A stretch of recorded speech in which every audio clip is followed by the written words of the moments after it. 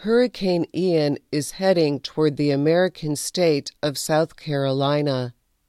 The powerful ocean storm has already left behind a path of destruction from Florida to the island nation of Cuba.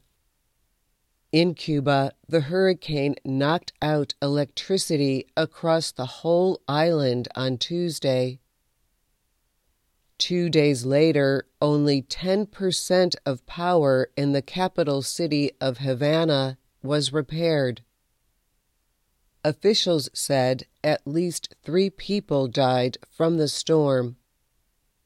Officials still do not know the full extent of the damage. The hurricane became even stronger as it traveled across the warm waters of the Gulf of Mexico toward Florida. There, the storm destroyed properties, trapped people in flooded areas, and knocked out power to 2.6 million homes and businesses. At least 6 people in the state died from the storm. U.S. President Joe Biden said Thursday that Ian may be the deadliest hurricane in Florida's history.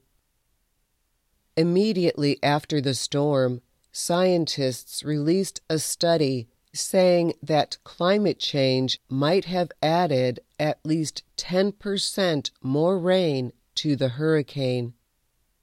The study compared actual rainfall during Hurricane Ian to 20 different computer models of storms that are similar in size and strength. The models were created in an environment with no human-caused climate change. The real storm was 10% wetter than the storm that might have been, said Michael Winner of Lawrence Berkeley National Lab. The climate scientist is the study's co-writer. The latest study has not yet been examined by outside scientists. Winner and atmospheric scientist Kevin Reed published a study in Nature Communications earlier this year looking at the hurricanes of 2020. They found that during the hurricane's rainiest 3-hour periods, they were more than 10% wetter than in a world without greenhouse gases trapping heat. Winner and Reed applied the same scientifically accepted method to study Hurricane Ian. A long-time rule of physics is that for every extra degree Celsius of warmth, the air in the atmosphere can hold 7% more water. This week, the Gulf of Mexico was 0.8 degrees warmer than normal, which should have meant about 5% more rain. The study found Ian dropped 2 times the expected amount, or 10% more rain in Florida.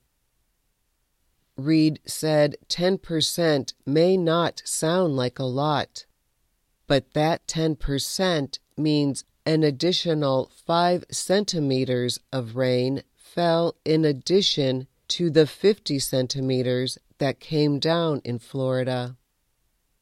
Carrie Emanuel is a hurricane researcher from the Massachusetts Institute of Technology. He said that, in general, a warmer world does make storms rainier. But he said he wants to avoid coming to conclusions about individual storms.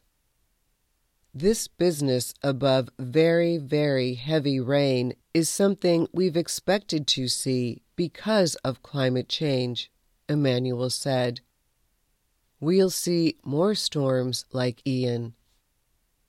I'm Dorothy Gundy.